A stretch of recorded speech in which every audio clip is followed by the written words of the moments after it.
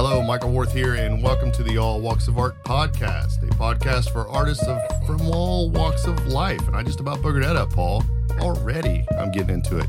Grab a comfy chair, your favorite beverage, and enjoy the show. On today's episode, my insanely incorrigible co-host, Paul, and I chat with a special guest. I'm kind of excited about this one, actually.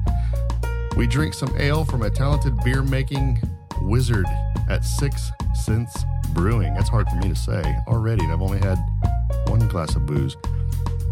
And we talk about so much more. I feel like I'm butchering this intro, Paul. No, I'm like that. All right. So once again, I'm delighted to have my friend and saver of Italian virginity and champion of pizza for everyone, Paul Ramey. Hey, and a zippity wow to you too. I'm trying new catchphrase, zippity wow. You know, zippity wow. Yeah, really? Zippity wow. That's weird. Yeah. So that's a big can. That is a big can. How many ounces is that? Well, it's only 32 ounces, but it's called a crowler. I don't know what that way is. you can pick up beer straight from the brewery, and they put it into a can for you so it lasts a little bit longer.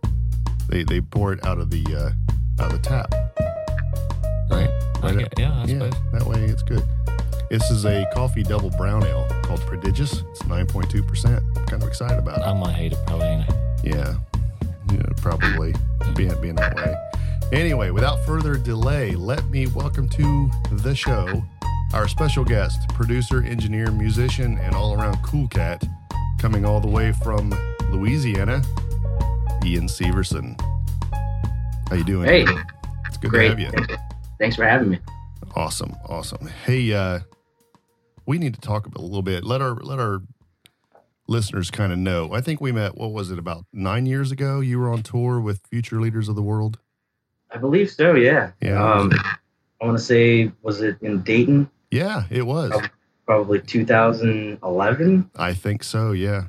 Yeah, I was actually looking for pictures in my archives, thinking that maybe I could pull a couple out and look at them and stuff, but I've got discs, hard drives all over the place in my house. We moved since then, so they're in a box in my storage area somewhere. But I've got to give you all credit, too. I think out of any, random photography that I've seen of any bands I've been in or of myself or whatever, the one that you snapped from that show, I think is still to this day probably my favorite. Oh, nice. quote unquote selfie I've ever had snapped of me. So I appreciate that one. That was cool. Fun story on that. When we went outside to do the group photo with, was it Quarterfly? I think it was Quarterfly. I believe so, yep. We went out there to do that. I was so anxious about getting it right and doing everything and it was so cold that nothing was really working out well. And that one to this day still reminds me that no matter how hard you prepare, things can fail. That's when the magic happens, right? Yeah, right. Without fail, things will fail. That's right. So I want to get on to the subject of Beat Devil music. How did that come to be? So I guess the name itself, my old band from Minneapolis, Ginger Jake, that started around 2002, 2003. We had, we got matched up with some management and a law firm, entertainment law firm. And, I wasn't a member of any rights organizations at the time. I was a kid at the time. And so we had to pick a publishing moniker. And I don't know how I came up with it. I think I was looking up, literally like browsing through a dictionary one day looking for different meanings of the word devil or something, or evil. Not that I am. I'm just I consider myself to be a pretty upstanding citizen. But yeah. So I kind of just came up with that name for my publishing moniker, and then I think around 2011. Around the time I moved to New Orleans, when I started kind of my own production company, I just named it that. So very cool. I was actually kind of wondering about how it came to be. I was looking at the dates of when it all started, and you've got quite a team there you've put together. Tell me a little bit about the different folks you work with in the area and abroad. Yeah. So, I guess I've had the luxury over the years of just meeting a lot of good musicians. Had opportunity to work with a lot of good engineers, people from like Cameron Webb in Southern California. I think that was one of my first good experiences with a bona fide recording studio. Cameron's done everything from Tenacious D to Limp Bizkit. I think he did like the last 5 Motorhead records. I've worked with people like that, musicians from signed bands.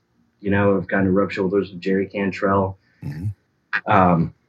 But in terms of Beat Devil music, I guess as of late of the last 5 years, since I've been out of Future Leaders of the World, I've just kind of made the rounds, reached out to people that I respect in the industry, mostly a lot of singers, because of the fact that I'm not one. I'm more of a songwriter, never been a frontman. So, we live in a world of plagiarism for sure. Mm-hmm. I think with writing or music, there's a term called intertextuality, which is basically the premise that, you can't come up with you can't reinvent the wheel. You're always kind of vibing off of things that you've read or listened to from the past, art-wise, and you build off of that, for whatever new material you come up with. So, I've reached out to people like Stu Johnson from the Pimps and Little Rock, not Little Rock. Where's he at? Rockford, Illinois. A handful of good singers from Minneapolis, from where I'm from.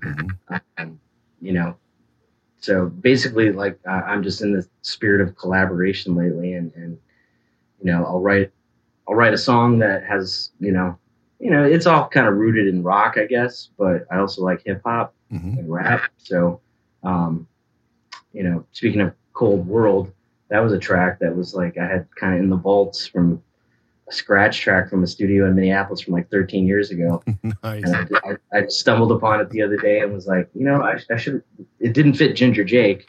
I think I even showed it to Phil from Future Leaders at one point, and it was just a little out of both of those singers' wheelhouse. It's really timely for right now, though. So so you wrote it a long time ago? Yeah, the initial riff, yeah. Okay. Circa like 2007. But I kind of revisited it and I sent it to my cousin Morgan, who lives in Tucson, Arizona. He's also he was a classical guitar player and went to recording school in Chicago. But he's an MC. Sent it to him and he liked it, and he kind of, for lack of a better word, man, he crushed the vocals on it, him and his partner. And so it just kind of, I guess the timing of everything, yeah. What's happening in the world right now. Exactly. Kind of fit, one of those that just came together. To bring everybody up to speed on this, we're talking about the new single Cold World, featuring people from the Sun and a group from New Orleans called Killa House. Yep. Killa House is a gentleman named Gene Fabre. He's a local guy that he gets around. He's predominantly a DJ, but he's also a drummer, multi-instrumentalist. But yeah, the scratching you hear on that song is courtesy of him. I see. Yeah, I gave it a listen when you sent it over to me, and I was like, man, there's a lot going on in this. I mean, there really is, and it's I don't even really know how to put it into words, because as I was listening to it, there's such a impact, but yet it's oddly uplifting, if that makes any sense. Yeah, it's dark, but it's not. Yeah. I think it tries to address. So, me not being the lyricist, when I was kind of talking with my cousin about, he's like, well, what do you want me to sing about? And I was like, well, sing about what impacts your life, man. What's life like in Tucson? My cousin, I guess I should say also that my cousin is he's half Hispanic. His my mom and his my mom and his father are siblings, and my uncle moved to Tucson as a young man, married a Aztec Chilean woman. So, I think my cousin has he looks Hispanic even though he's half Irish. I'm sure he deals with discrimination on a weekly basis in Arizona. Yeah. I just said, hey, speak from the heart, man. Sing about what's important to you. So that's what he did. Awesome. You mentioned gravitating towards singers because you're not one. When you're in the songwriting process, do you usually have a voice in mind of like, hey, I know exactly who should be on this, or do you wait till you get it all done and then it starts to present itself? No, I think I kind of, because these EPs that I'm going to be coming out with over the next couple months, it ranges from, some death metal influences to, more singer-songwriter, kind of acoustic track. So, I kind of go through my contact list in my cell phone. I'm like, who would be good for this, And I kind of try to cherry pick it. So I do kind of have a vision. I just don't, hey man, do this. I know you're not a metal singer, but go do this, Right. So, I'll throw a few tracks out to a few different people and see who bites, because I think the best art is created by somebody who, you have to, you got to feel something if you hear it. 100%. 100%. So, and that's not to say that, I've sent this to some guys. Like, for instance, friend of mine, Adam Pierce here in New Orleans, when he was on I want to say The Voice, which is the show with Adam Levine. That's The Voice, yeah. That's The Voice. So Adam Pierce was, he and I are collaborating on a track right now, and I had actually had some feedback for this Cold World track from my music manager, and they said, they're like, it'd be cool to hear like a real like aggro punk rock vocal to accentuate the hook, the chorus section of the song. So there actually might be an alternative version, but I threw the song out to Adam Pierce, who's got a very his wheelhouse is kind of AC/DC, Led Zeppelin. He's got that tone of voice, and he listened to the track. He's like, man, great track, but this isn't me.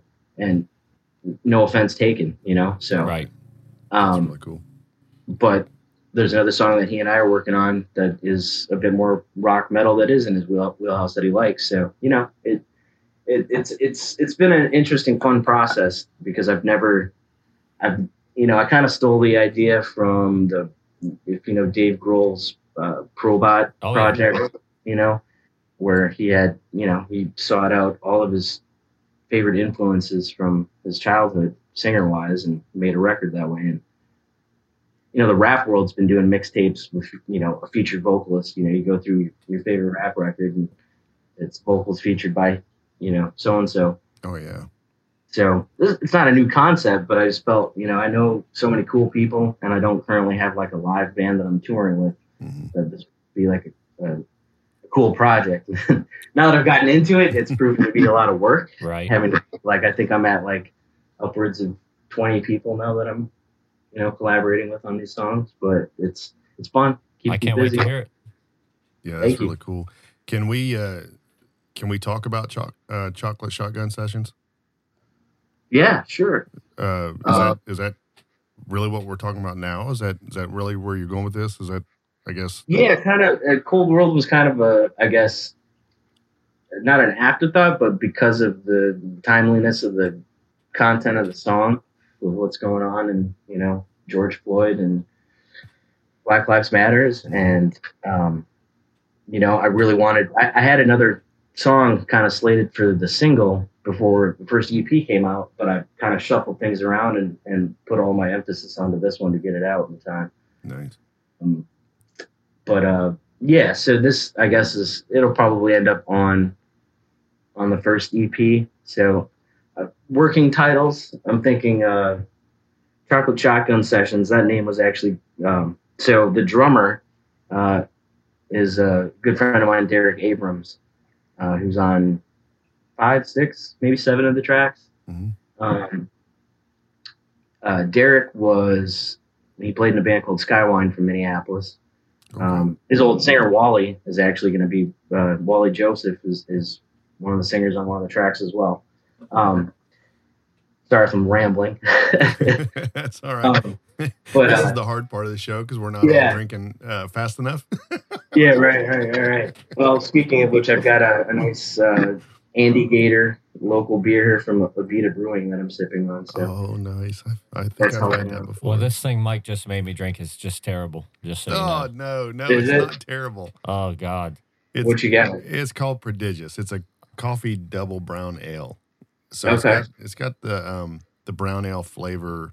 I don't want to say like a Newcastle, but it has a brown ale Newcastle type flavor to it. Oh, okay. Well, then I hate Newcastle flavor, and Prodigious must stand for disgusting. But this is so much thicker and better, and it's got a little bit of a coffee blend, and that's probably why you don't like it. I've got an IPA in there if you would rather do that, but 9.2%. The guys at Sixth Sense, they make great beer. They really do, and I just can't help it, Paul, that you just don't drink good beer. I know. Well, I don't drink beer, period. So it's all varying levels of terrible to me. So except for that Doom Pedal, I did. But Ian's having an Abita, so a Hell's Doppelbock. Oh yeah, Jesus. Yeah. So that's a good beer. I'm sure. I'm sure it's better than what we're having over here. Let's just. There went our endorsement. Yeah. Hey, I got to be honest. I kind of swore off beer. I went through some back surgeries this year, and when gluten free, lost 30 pounds, probably attributed to staving off some beer consumption. I switched over to Moscow Mules for a minute, but when you said find a local beer, I was like, I can make an exception for today. Oh yeah, that's cool. I mean, we can do all kinds of things, really. I usually end up. Paul gets a taste, and then I end up usually finishing everything off. So I was originally thinking maybe we could try 2 different beers today, but I knew that would just I'd start getting sloppy by the end of the show. As we're taking a weird turn. Well, I have a backup. I got a Dixieland, which is another local. Oh, nice. From down here. But I guess the Beat Devil music stuff, man. It's just been a real cool. If nothing else, it brings back some memories from just touring and playing out live a lot. Because I came across so many good bands just playing together. Sharing stage that it's. You find a guy that you haven't talked to or a gal you haven't talked to in 5 years, maybe 10 years, and you're like, shit, what are you up to? Hey, let's go out, and it's fun. I really think it's cool that you've worked yourself into producing and engineering and just because the art form in and of itself really just pushes the envelope because I mean we kind of touched on a little bit before the show started, but we've all kind of come up in this age of just pushing a button and just doing this, and everybody thinks anybody can be anything. And when you look at the popular music and the stuff we hear on a regular basis, and we've got our staples and all that, but at some point we're all still making art, and it's just really cool, I think. Well, you're hitting on kind of an interesting point in terms of production and engineering, like kind of my debate as an artist.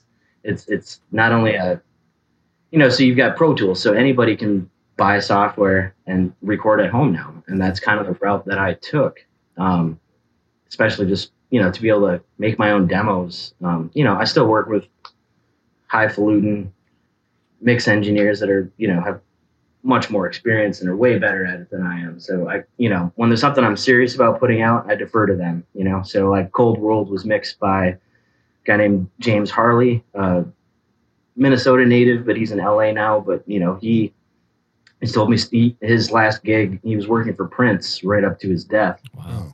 And, so really interesting to hear stories about working with him. I have another friend from Minnesota, Takumi, who's world-renowned guitar tech. He works for he did he worked for AC/DC. He worked for Bon Jovi. I mean, a lot of big acts, Mm-hmm. But prior to that, what made him a sought-after guitar tech was he was Prince's guy. He was Prince's studio and live guy for 8-9 years, but really demanding job. He got burnt out because Prince was the type of guy that, he would, the muse would strike him at any hour of the day, 3-4 in the morning, and he'd get a call. Takumi would get a call and say, "Hey man, I'm ready. Like, I got an idea. We're going to the studio." And, so that was his job for a while, but, my muse likes to shout at me at 4 in the morning. Right. And sometimes it's great. Yeah. I think some of the best stuff I've written has been in the witching hours for sure. But back to Derek Abrams, great drummer. He played in Ginger Jake for me briefly. He did a short stint in Future Leaders of the World, 2009. In fact, I can't remember, but I can't remember if Carl, the original drummer, was at the Dayton show. I think it was Carl, not I think Derek. it was, yeah. But we had a revolving door of drummers in that band. But so are you having people come to you to record, or are you sending them tracks and they're recording in their so local studios, or how are you going about that? So kind of to address both those questions and kind of like the technology of art and the title of these EPs coming out. So it's Derek came up with that Chocolate Shotgun Sessions title, and then I decided to split it into 2 EPs. So I don't know if the first one or the second one will be which, but it's kind of addressing where we are with music technology and being able to program drums versus organic drums. It's kind of a decision that I make sometimes too when I'm producing a song. Do I program the drums? Do I get a live drummer? You've got expenses to consider, because if you want to do live drums, you got to go into the studio. It costs more money. Mm-hmm. So with Derek, I flew him. He was so after Future Leaders of the World, he moved to LA. He eventually ended up getting the gig with Ministry. So he got to just be, live the dream. He did the Slayer farewell tour this last year. But he had some time off in 2019, and I flew him over here, and he tracked 5 drums at a good friend's studio, Wow. David Troya. And so I've got some songs that are programmed, and I've got some songs with live drums. So that kind of lended to the 2 titles that I'm kind of playing with, which would be Beat Devil Music presents Chocolate Shotgun Sessions. EP1, I'm working with the title Digerati Overload. And then the second EP is going to be Analog Rehab. And I'm kind of trying to put the songs into those categories of, did I program drums or did I have a live drummer? And it's kind of the juxtaposition of speaking socially to, where we're at with technology in terms of both music and societally, and our interface with, your iPhone or your, just technology every day versus, I think about growing up playing outside every day versus kids stuck on video games, so that I think where those titles are coming from. But I don't know, did that answer the question? Yeah. Now I'm rambling again. I think, what I got out of what you were just saying there, that really kind of my takeaway from what you were just saying was that you're using technology as a brush, and you've got a canvas, which basically is our ears, and you're putting everything together so that we have the art form that is coming out of you. And I can hear it just in your words that there's so much in there. I can't wait to hear all of what you have going on. Yeah, you might hate some of it. I don't know. We'll see. I try to be open-minded. Well, I mean, we make fun of some things on here and all that, but I'm pretty open-minded when It's it comes like to I tell different styles. people every day, if they buy a CD or I let them listen to my music, it's like, hey, if you don't like it, I don't get offended. Not everybody likes Queen. Not everybody likes Led Zeppelin. Mhm. It's like, so how are you going to get mad if there's people out there that don't like some of the greatest? I don't care for the Beatles, but that don't make them wrong. That just makes, it's just not for me. So I don't get, how am I going to get offended that somebody doesn't like one of my songs? Because, there's so much out there that's way better that people don't like. Oh, yeah, yeah. Yeah, there is. It's overwhelming. Like I get on, iTunes on my iPhone or whatever, and I just have an Apple Music subscription, and you just go down those rabbit holes of music, man. It's just crazy how much content is out there, What I love is being able to discover new music from old bands, and for me, that's the best part about living in this age. You can go on YouTube and you can listen to, there's Black Sabbath songs I haven't heard. It's like, oh my God, this is so awesome. And there's, guest spots and stuff that you really had to work hard. You had to go to the fucking library. Yeah. When I was 20 to try to find any of this stuff and hear about, and you had to order these imports, and there's, there's 3 bonus tracks I didn't know was on this album that was for just in Europe. It's like that is what's amazing. A lot of times we focus on the negative that technology has brought to the art world, but that's, especially in music, that's one good thing. There's just so much. Sabbath isn't putting out new music. Zeppelin isn't putting out new music, but you can find some of this stuff and some of these live things and these covers that these bands have done, and it's like Christmas. So I still get excited about that kind of stuff. No, I do too. Like I just discovered a song the other night. I was going through Amazon Prime and looking at just music documentaries, and I stumbled across this one. I think it was called Loaf. It was a Caius documentary about Palm Springs, California, and the stoner rock scene that came out of, Caius that led to Queens of the Stone Age. Right. And it was about the Nude Bowl, the skateboarding park in like outside Palm Desert. And in the credits of the documentary, at the very end of the song, there was a song that just grabbed me. I think I've listened to it 50 times since Thursday. This band called Life Leone, and the song was called Is This Love? And I can only find it on YouTube, but man, if there's anybody listening out there, you want to hear some cool new music, it was from like 2013, but it's my favorite song right now. So it's like, it's like that to your point, that's a positive thing about technology, about just music discovery and art discovery. Yeah, it is. I know this feels like a really somber episode for us too, but I'm digging this. This is the shit. It really is. I mean, this is what, for me as an artist, this is what the show's all about. You start discovering a lot of different things. As we're sitting there talking to Ian and listening, and Paul, you've had some things in here that really made me think that I need to appreciate more. I mean, I'm kind of having an epiphany here at this moment. Not that I'll ever like Jackson Pollock, but here we go. Or Nickelback, maybe. Or Nickelback, yeah. But it's kind of one of them things where you kind of have to. And there is a respect there, and I think anybody listening to the show is going to have to understand that. And I'm not really pushing this, but I think at some degree as artists, I think whether you like the material or not, or the art, there needs to be some level of respect for creation. 100%. So for sure. Well, that's like what I always say. I don't get mad if somebody says they don't like something I've done. I have no problem with that. It's not for me. It's not for them. Whatever. But when someone's like, "Oh, that sucks," or if I play something for a girlfriend and it's like, "Oh, that sucks." It's like, no, you suck. You suck as a person on a very deep level. It's you don't like it. Okay, that's fine. But you're just dismissing it as sucking. I don't know.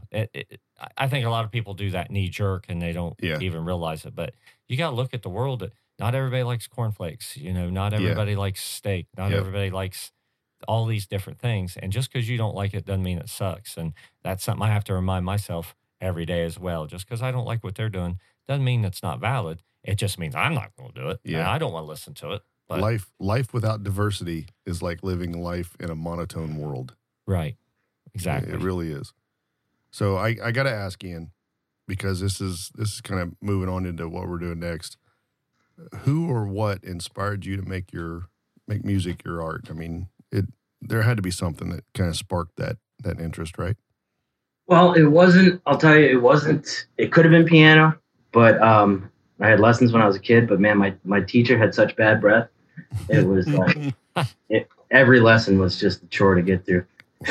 I'm half joking. No, but I really probably could attribute like my ability, like ear training, for instance, just like I listen to a song on the radio and just kind of pick it up or whatever by ear. And I would say that's attributed to my childhood piano teacher. But I would say the pinnacle moment. So I grew up in a really small town in southwestern Minnesota. All my friends were like, dairy farmers and shit. Mm-hmm. I grew up without, we didn't, like, the town was so small we didn't have cable TV. So I didn't, I'm 44, born in 76. Mm-hmm. So MTV started in 82, something like that, I think. Yeah. So my dad was working on a master's degree one of those summers. I think it was like the first year of MTV. And we moved to Mankato, Minnesota for the summer so he could attend classes. And I discovered MTV.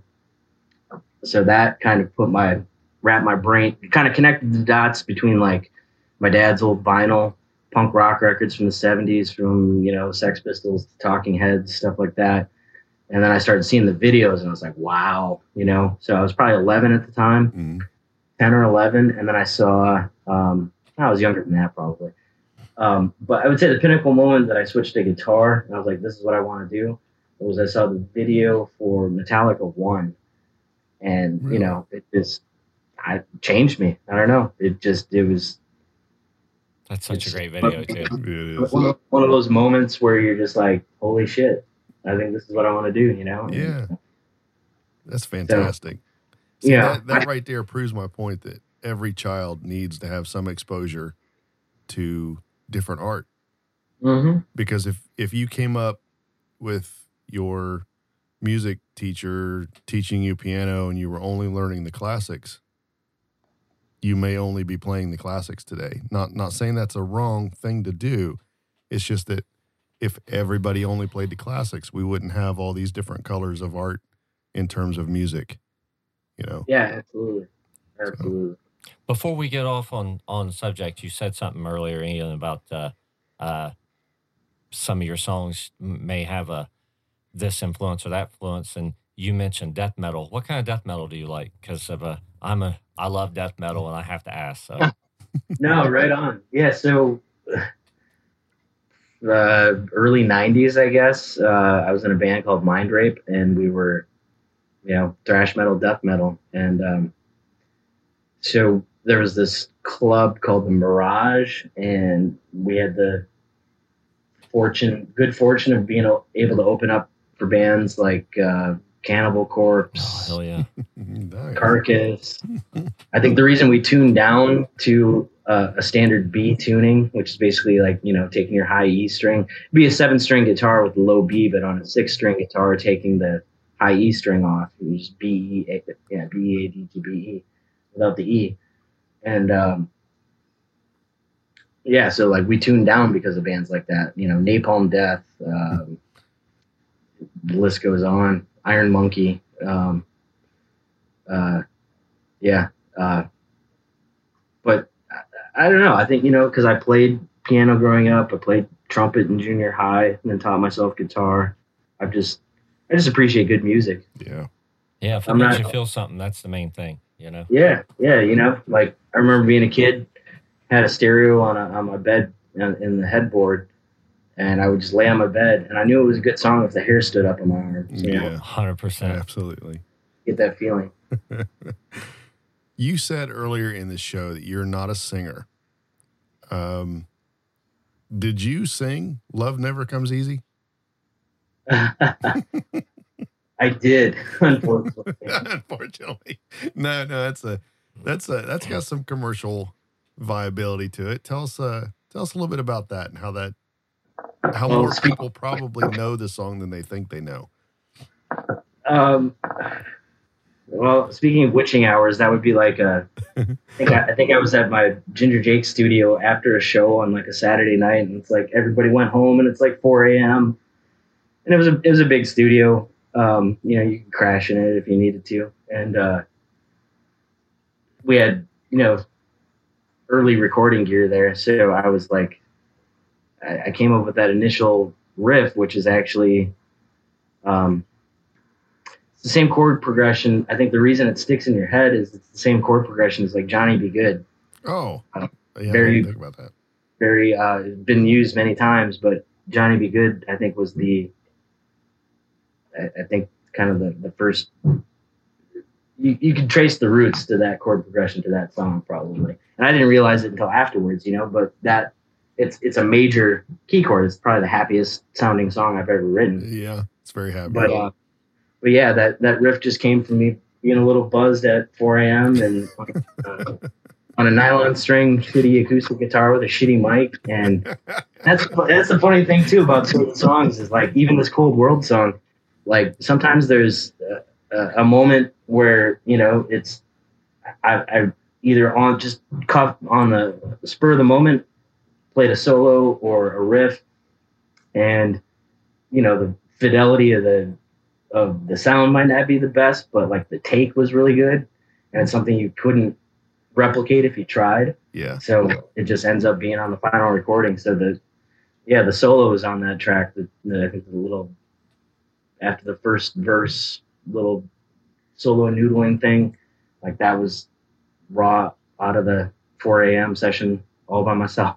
At the end of the day, the listener doesn't care that there's a little too much 1K on there. They care how it makes them feel, and I think that's we get when we're artists and producers. Sometimes we get in our own way with that stuff, and not it's. How many of our favorite albums did they record on a 4-track with one mic? We got to remember that. So, well, thinking of Prince, I think it might have been one of our other episodes. You were talking, Paul, about something recorded. Prince recorded and said, "Go with the damn song" or something like that. It was like I don't even know what song it was. Maybe it wasn't you I was talking to about that, but it's had something to do with it wasn't recorded exactly the way the producers wanted it recorded for the album, and they threw it on the album anyway. It wasn't. I don't remember. I've had head injury, so it's hard to say. It was a Prince tune, but for everybody listening to "Love Never Comes Easy," it was licensed by the Discovery Channel for Deadliest Catch, so they've probably heard it and didn't realize it. Wow. Yeah. Yeah, maybe. That's fucking awesome. Yeah, it is cool. So I had to throw that in there. I wasn't sure. I appreciate that. I kind of, can't remember. It's been a few years since I put that out, but I still like it. It's one of those like I picture like, why can't some auto manufacturer call me and say, hey, we want to use this for our next commercial for the right. It's funny because drive down to California somewhere. Oh yeah, the first time I heard it, I want to say you sent me something about it back when you did it. And I don't remember exactly the deal, but I remember I want to go back to Dayton back in 2011 when we were in that tiny little club. I don't even think the club's around anymore. It's called McGuffey's. Yeah, it was a nice club. It was a small place, but it was intimate. It was fun. To me, that's the best place to see a band anyway. But we were talking somewhere, and I think my art came up somehow. I probably pushed it on you most likely, but you looked at it, and it struck me because it actually has stuck with me, and it's one of the reasons why I wanted to get you on the show too, because I wanted to publicly thank you for actually giving me a little bit of a boost at the time that, whatever it is you're doing, go at it, and you were pretty adamant about, hey dude, that's really good. And you should be doing that. And I hadn't heard that really from anybody at the time. I was chasing, I don't want to say it like that. I was doing the photography thing because it was what I knew and I was able to make some money at it. And to make this go full circle with your Love Never Comes Easy song, it is that we kind of dive in doing things to make ends meet, and I would encourage everybody to go listen to the song because you'll know more about what I'm talking about here. Thanks for the quote. Yeah. You just kind of, you dig in and you're like, there's other things that you want to do, and sometimes you gotta put your boots on and go do something else just to do it, and it sucks. It really does, especially. And I know I'm preaching to the choir here with artist types, because we tend to eat shit just so we can do the cool things, Yeah. So Trade off for sure. yeah, I had to throw Not everybody has the luxury to be Nickelback. Let's just say that. Right. So anyway, I shouldn't laugh out loud like that. Well, man, funny story about Nickelback. I actually ended up on a tour as a guitar tech for My Darkest Days. No shit. So that was, Future Leader of the World had like a little bit of a hiatus, like 2012, 13. We had when I initially moved to New Orleans, we finished the record in Seattle in 2009, went on tour. We were supposed to get, the record was supposed to get distributed by EMI, on a British label. And then all of a sudden, right in the middle of it, they got bought out by a Japanese bank, and I think like SoftBank or something like that, Japanese bank. And deal went south. Phil, the singer, went back to Machina, his other band with like John LeCompte and Rocky George from Evanescence, and Rocky George from Suicidal Tendencies. I'm sorry, different Rocky, Oh, okay. different Rocky. The original drummer, I forget Rocky's last name now. Now that I think about it. Again, you want to ask influences? Suicidal Tendencies, definitely an influence. Oh hell yeah, Infectious Grooves. Oh yeah, Jesus, yeah, hell yeah. Now you're bringing back memories. Oh yeah. Man, I got to lay off this Andy Gator. I'm really rambling here. No. This is what the whole lounge atmosphere is about, and everybody sitting at home is digging it. I'm sure of it. Okay, what was I saying? We'll blame it on Paul. You were telling us a Nickelback story. Oh yeah. Oh, okay. So I found myself with too much time on my hands. And speaking of Takumi, my guitar tech friend, AC/DC Bon Jovi guy, he called me up. He's like, "Ian, what are you doing?" I'm like, sweating my ass off in July in New Orleans. What are you doing? He's like, "Well, I need a guitar tech for My Darkest Days. Guy can't complete the tour." He's like, "Can you be in Pennsylvania in 2 days?" And I was like, "Let me check with the old lady." And yeah, sure. So I ended up. So it was Takumi was teching for Chad Kroger, and my other friend Brian Erb, another guitar tech from Minneapolis, was teching for. So it was Nickelback, Bush, and My Darkest Days. So 2 days later, I find myself in a freaking football stadium in Pennsylvania. Never met the band, didn't know any of their songs, didn't know any of their tunings. 3 guitar players, a keyboard player, and I was in charge of all of their gear. And I was just like, okay, well, Takumi must trust me. So I literally showed up to the show about 4 hours before the gig, got a crash course with all their gear and their tunings, and went, pulled it off. I guess because I'm a gearhead, so that's why Takumi trusted me. I know MIDI and stuff like that and all that jive. But yeah, that was an interesting tour just from the standpoint of when you're talking about like you may not like the music, but you got to respect the system or the effort or the right, absolutely the machine. I mean, I'm not opposed to having any of those guys on the show. I'm really not. In fact, it's we joke about this all the time, and they are sort of the butt of every joke. And I think it's a popular culture thing, but it is. It is what it I is. think it's easy. It's easy to absorb that too if you're on the other end when you're so wildly successful. So yeah. I'm waiting for people to pick on me. I want them to pick on me like that, because then I know I made it. Right. So yeah. What's the saying? No such thing as bad press. I guess. Absolutely. Yeah, apathy is what you don't want. Hatred or love is great. Apathy, that's wrong. I would rather upload a song and have 1,000 people saying this sucks, Right. versus 3 people saying great song. Yeah. But it all matters, man. I'm not trying to ostracize anybody. Oh yeah. Man, this is fun. I hate to say that we're at last call already. Oh shit! This is a fucking travesty. I know, right? That's how the show goes. We start really getting into a groove, and it's fun. one more hour. Yeah. One more hour. We'll do the Joe Rogan thing and have like a 4-hour session. Yeah, I think we've talked about all the little points that I wanted to bring up anyway, but I know there's so much more to your story. But I know we have to do this based on our own production schedule. So I'm going to be the asshole and throw this in there that we have reached the segment of the show where I ask rapid fire questions and give the folks listening time to finish that drink, suck down that mule, do whatever it is that they do. That didn't sound good, did it? Suck down that mule. Anyway, Ian. Suck down. Are we in Tijuana? Yeah, we're cut off We're now. live in Tijuana at the Donkey Show. All right. Ian, this is your rapid fire question. What would the world be like without music? Hell on earth. Oh, good answer. I was waiting for something like that. Paul, pick just one: money, fame, happiness, or contentment. Rapid fire, buddy. Happiness. Happiness, yeah, because with happiness, you clearly have the others. Right.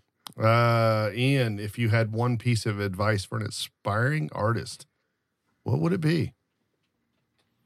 Play every day. Play every day. Play as if it's your last. Yeah. Dig it. One last question. This one's for Ian because Paul's with me every day. Because you are the guest here, I got to ask, DC Comics or Marvel Comics?